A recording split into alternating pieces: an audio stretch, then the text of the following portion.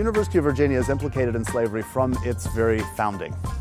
Jefferson was an incredible visionary and positioned the emergence of the new nation really at the forefront of Western history. When in Paris, Jefferson was writing about Virginia, something that would eventually become published as Notes on the State of Virginia, his only published volume, he would decry slavery because slavery amplified the boisterous passions of men, right? And of course, he's a man of reason. So he is not interested in anything that inflames the passions. He also described slavery as despotic. It had the impact of despotism on those implicated, right? So he's a very, very clear writer. When he's in Paris for a Parisian audience, he's a very, very clear writer on the profound impacts of slavery on the formation of a people. And so when he begins to build the University of Virginia, he is thinking about this particular conflict. How do I create an idealized landscape for the formation of the mind and the graduation of citizen leaders, while simultaneously recognizing that it's going to be embedded in a landscape implicated by slavery, which has at its core despotism? He's not unaware of that conflict. He doesn't write about it much when we're talking about University of Virginia, and so I use the architecture and the landscape of the academical village as a way of understanding that particular tension. So when we're talking about slavery at the University of Virginia, it's important for us to talk about it in a couple different ways. The first is through the idealized lens of Thomas Jefferson. Our typical view of the academical village is from where the Homer statue now stands, right? That's the early 19th century lithographic view, up the lawn with the rotunda at its pinnacle. And it's a really beautiful view. But what it does is it foregrounds, of course, the pavilions, right? The 5 pavilions on each side. What was the function of the pavilions? The home of the professors. They were intended to be the residences. They were, in fact, the residences of the professors, right? And so they're designed in with a very clear intention. Each of the pavilions is a 2-story building. It has on its upper story the apartment for the faculty member, and the classroom is on the ground floor, right? Which means that the professor is going to descend the staircase into the classroom space, and the students are going to move horizontally into that classroom space. It becomes this nexus of 2 different social landscapes. Now, what's interesting, what people often fail to recognize, is that those upper story apartments have a walkway from apartment to apartment, right? So the colonnade that fronts the students' rooms is actually a walkway on its roof, so that this professor can walk on that roof to get to this professor's apartment, right? And all 5 on this side are connected one to the next. Now, that's intentional, and Jefferson actually refers to it as the West Street and the East Street. It's a street of 1-story apartments that rests on top of the classrooms that were below, right? So from the beginning, Jefferson is thinking about, how do I create spaces where the professors can hang out together without having to interact with the rabble of the students, right? Now, why would he do that? Where are the faculty from? The first faculty. They're from Berlin, Edinburgh. So these are very well-educated elites, intellectuals, from cosmopolitan centers. And where are they coming? Central Virginia. To a little no-name town in the middle of absolutely nowhere, right? Right? So these are they're all white, but these are very, very different social groups. Because he knows that these students and these professors, there's a gulf. There's a huge cultural and intellectual gulf between these people. So he creates a safe space, essentially, for the faculty. And that's what the street is, right? So he begins by building Pavilion 7. So what is now Pavilion 7? And, okay, open your eyes. How is Pavilion 7 different from all of the other pavilions? It has arches, right? We call that an arcade. So the ground floor, there's an arcade on Pavilion 7. That's the first building.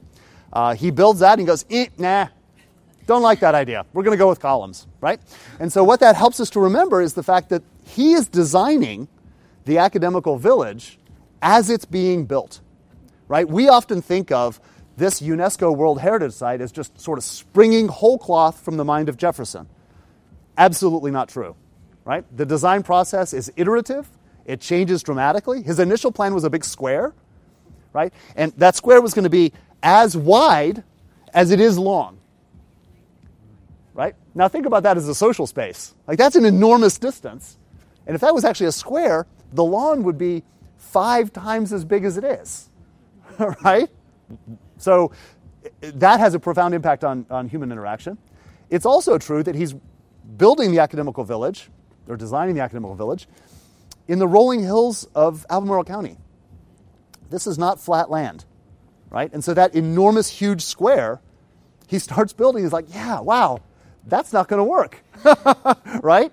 Because that team of enslaved men who are shoveling all of this soil to try to create these flat terraces, it's going to be years for us to actually provide all the fill.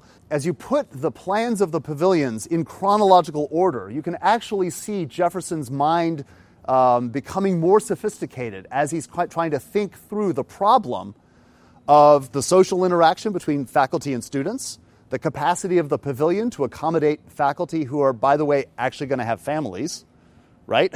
And not just be his initial vision is the single sole male genius, right? And that turns out not to be true. They have families, and that gets complicated. And so there's an increasing sophistication of the design of his pavilions when you put them out in chronological order. Cool? So for this 10-year period of construction, we have to recognize that this is a landscape dominated almost exclusively by men. There are going to be a few women here that are providing domestic services, but the construction landscape is one dominated by men. That's going to be white and black men, enslaved and free, all working here together. The enslaved black men that are part of this landscape, we have no sense of the actual numbers because so many of their names are not captured. But certainly 50 people are working on this site at any one point in time over the course of 10 years. So you're doing a ton of earth moving, but you also have brick manufacturing going on. You have brick laying. They're building up the shells of the buildings. You have artisans who are coming in to provide the ornamental detail. Carpenters are doing roofing systems. Framers are working on windows and doors. So this is a very, very complicated, dynamic space.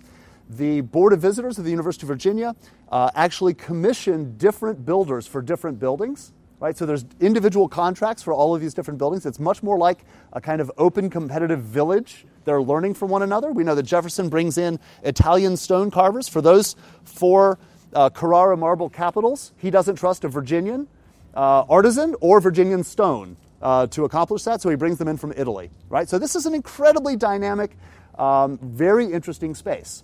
Lots of movement. And we suspect that most of those artisans are actually sleeping on the floors of Pavilion 7 as the rest of the pavilions are going up because it's shelter and it's not yet occupied.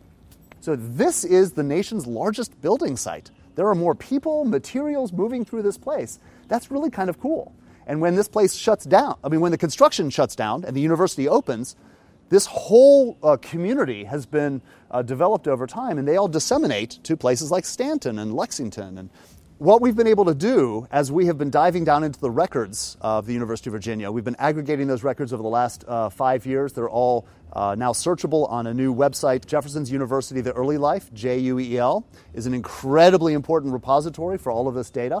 And what we've done is we've been able to go in and just try to rehumanize a few moments of the enslaved peoples that are here. And so I'm just going to briefly tell the story of Sam the Carpenter. Sam the Carpenter shows up in the records almost from the very beginning. We have him tied to the construction of lots of different things, but particularly the roofing system of a couple of the pavilions on this side.